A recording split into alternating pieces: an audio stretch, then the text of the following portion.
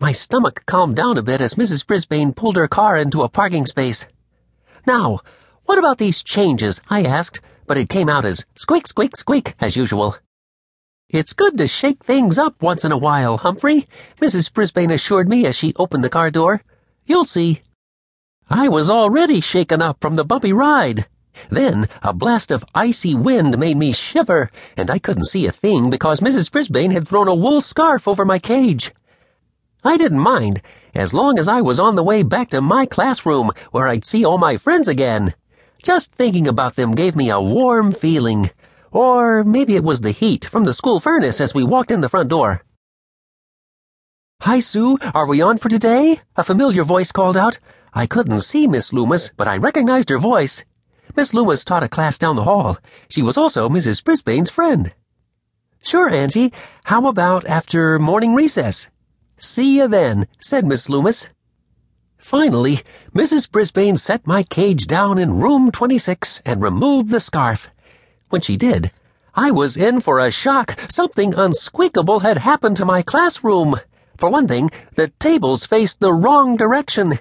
They used to point toward the front of the room. Now they were sideways. Instead of being arranged in neat rows like before, the tables were clumped together in groups. Mrs. Brisbane's desk had moved to the corner of the room.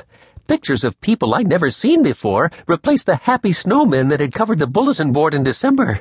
I was so dizzy from all the changes, I didn't notice the room filling up until Lower Your Voice AJ yelled, "Hiya, Humphrey," as he came out of the cloakroom.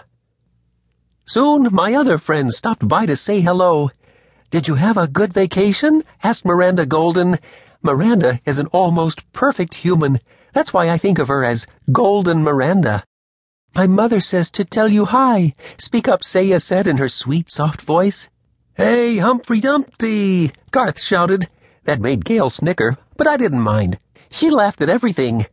At that moment, the bell rang. "Class, look for your names and please take your seats now," Mrs. Brisbane said. There was a lot of thumping and bumping as my classmates located their new seats. Now, I had a better view of some of the students who used to sit on the opposite side of the room, like "Don't Complain, Mandy Payne," "Sit Still, Seth Stevenson," and "I Heard That, Kirk Chen." Maybe it is good to shake things up once in a while. Then I noticed something odd. There was a stranger in room 26, sitting near Saya, Gail, and Kirk. "Mrs. Brisbane, she doesn't belong here," I squeaked out loud. "She's in the wrong room." Maybe Mrs. Brisbane didn't hear me. "Class, as you can see, we're making some changes this year, and one of our changes is our brand new pupil," the teacher announced. "Come here, Tabitha." The new girl seemed scared as she got up and stood next to Mrs. Brisbane. "This is Tabitha Clark, and I want you all to welcome her. Tabitha, why don't you tell us something about yourself?" The new girl looked down and shook her head. Mrs. Brisbane quickly turned back to the class. "We'll do that later. Now, who would like to be in charge of showing Tabitha around today?" "Me," a voice called out. Of course it was Raise Your Hand Heidi Hopper, who always forgets to raise her hand. "Hands, please, Heidi." I think Mandy had her hand up first. "Mandy, you will be Tabitha's buddy. I expect each of you to introduce yourself to Tabitha and include her in your activities." She turned to the girl. "I know you'll make a lot of good friends in room 26. You may sit down now." The girl kept staring down at the floor as she returned to her seat. She looked as if she needed a friend. I was so busy watching her, I only half listened to what Mrs. Brisbane was saying. Was she really talking about poultry?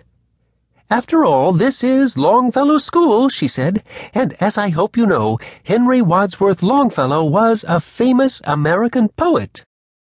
Poetry! Nothing to do with chickens or turkeys, thank goodness. I have to admit I'm a little scared of things with feathers ever since my early days at Petorama. I still have nightmares about the day a large green parrot escaped and flung himself at my cage, screeching, "Yum, yum, time to eat, Bach!" He was still shrieking as Carl, the store clerk, carried him away. That unpleasant memory was interrupted when someone blurted, "I'm a poet and I don't know it. My feet show it. They're Longfellows." "I heard that, Kirk," said Mrs. Brisbane. "Now, as I was saying, much of this term will be spent reading and writing poetry." The groans were loud. I guess some people are afraid of poetry, even without feathers.